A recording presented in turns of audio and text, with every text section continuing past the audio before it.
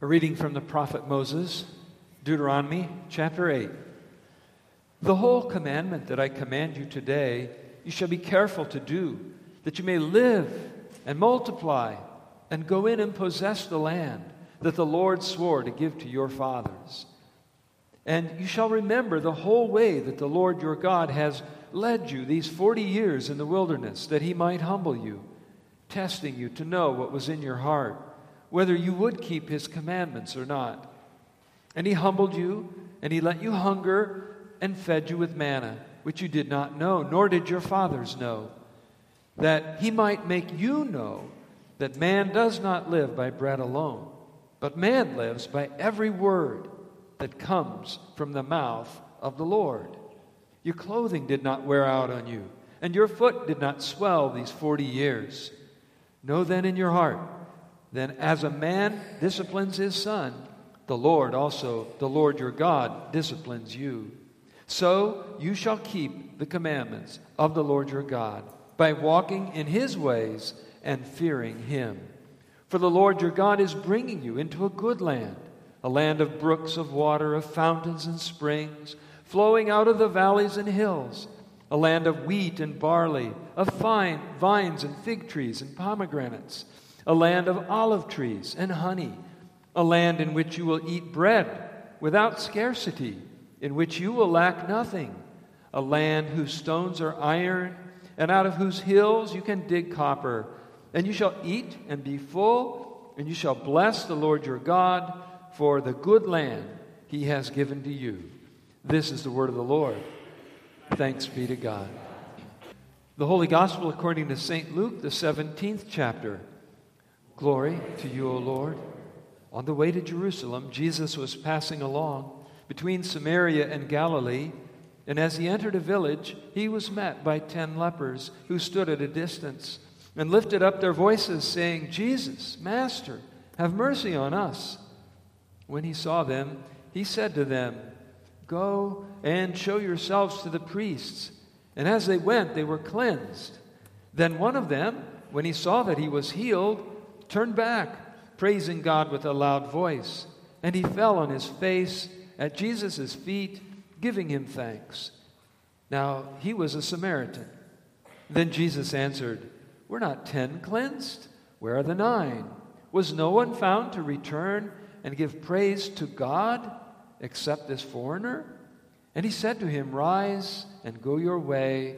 Your faith has made you well. This is the gospel of the Lord.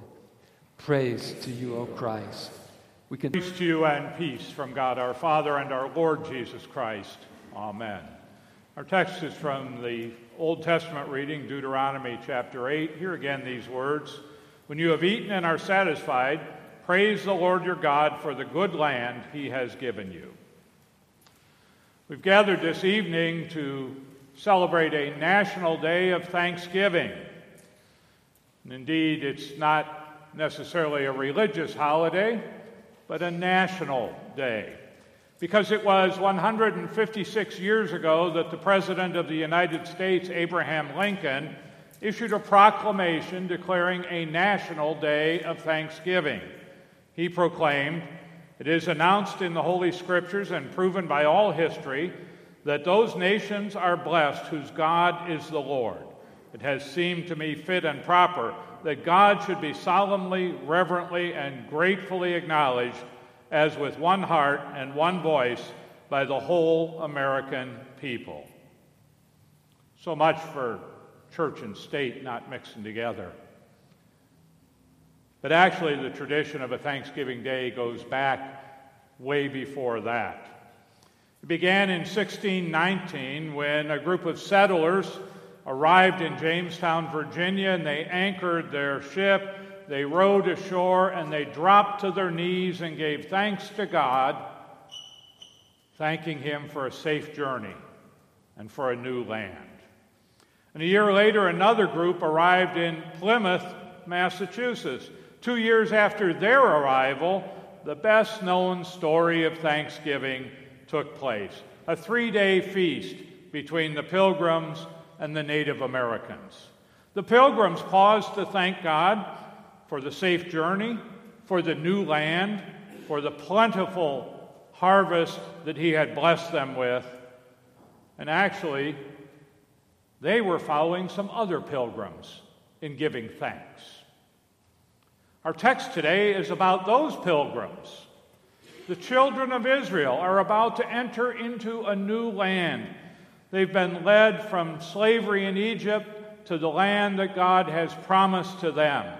They've been on a 40-year trek across the wilderness, and during all that time, God has provided for their needs.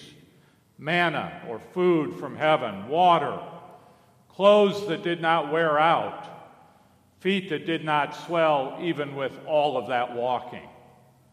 And now they are called upon to give thanks. They're about to enter this promised land. God will give them the land, even though it's occupied by fierce armies. He will give them the victory. And they will have everything that they need in this promised land. A land filled with water and plentiful crops and natural resources. They will enjoy prosperity. But with all that good comes a warning. They may forget where all those good things came from. They might begin to think it's their own abilities, or to forget that God has even given them the ability to prosper. And so they are called upon to give thanks and praise to God for all that they have and all that they will have. And that, after all, is why we came here this evening, giving thanks to God for all the blessings that He has given to us. And we have to admit, at times we may forget, thinking that somehow we have earned what we have, or that we're getting what we deserve for our hard work, forgetting that everything we have is a gift from God, even the ability to work and the opportunity to do so.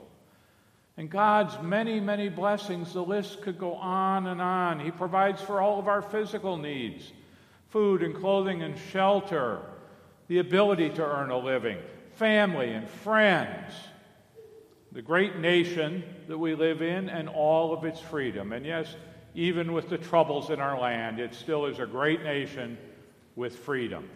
Freedom even to gather together in assembly and worship our God. But it's the spiritual blessings that really should cause us to give thanks. A God who loved us so much that even though we were sinners and we don't deserve anything that God gives to us, He forgives our sins because He sent His Son Jesus into our world and into our lives. And Jesus died on the cross to pay for our sins. And God gives us that gift. And He promises to us everlasting life in a new and better promised land, the promised land of heaven. And He takes care of us each and every day. He provides for our needs and gives us help and hope for the future.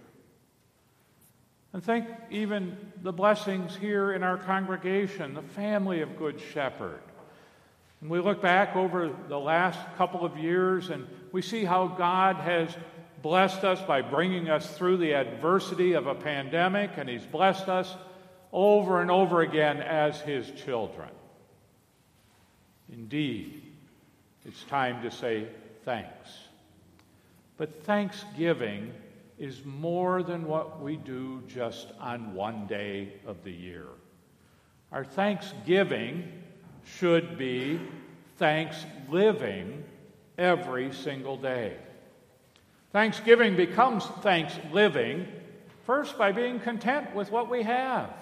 So many in our community would define happiness and success by what they have, and they spend all of their time and money trying to get more. But you and I are like St. Paul, knowing the secret of contentment when he said, I have learned to be content whatever the circumstances. I can do everything through Him who gives me strength. Thanksgiving becomes thanks-living as each and every day we give thanks to God for the blessings of that day and all the days that he gives to us. And thanksgiving becomes thanks living when we share the blessings that God has given to us. This time of year we have food drives and clothing drives and all those things, but really every day should be a thanks living day, as every day we use what God has given to us to help others in need, to share sometimes just a meal, sometimes something a little bit more, and many times we have the opportunity to share something even greater, to share the love of God in Jesus Christ, to tell them also about the God who loves them, who stands ready to forgive their sins and gives them the gift of everlasting life in heaven. Thanksgiving becomes thanks living when we use our blessings from God in service to him and to others. So soon our stomachs will be overflowing with food. We'll probably be enjoying a holiday with family and friends. And then Thanksgiving Day will be over. But our thanks living must continue. For the goodness and mercy of God are new every single day. When you've eaten and are satisfied, praise the Lord your God for the good land he has given you. Amen. May the peace of God, which goes beyond all understanding, keep your hearts and minds in Christ Jesus. Amen. Please stand.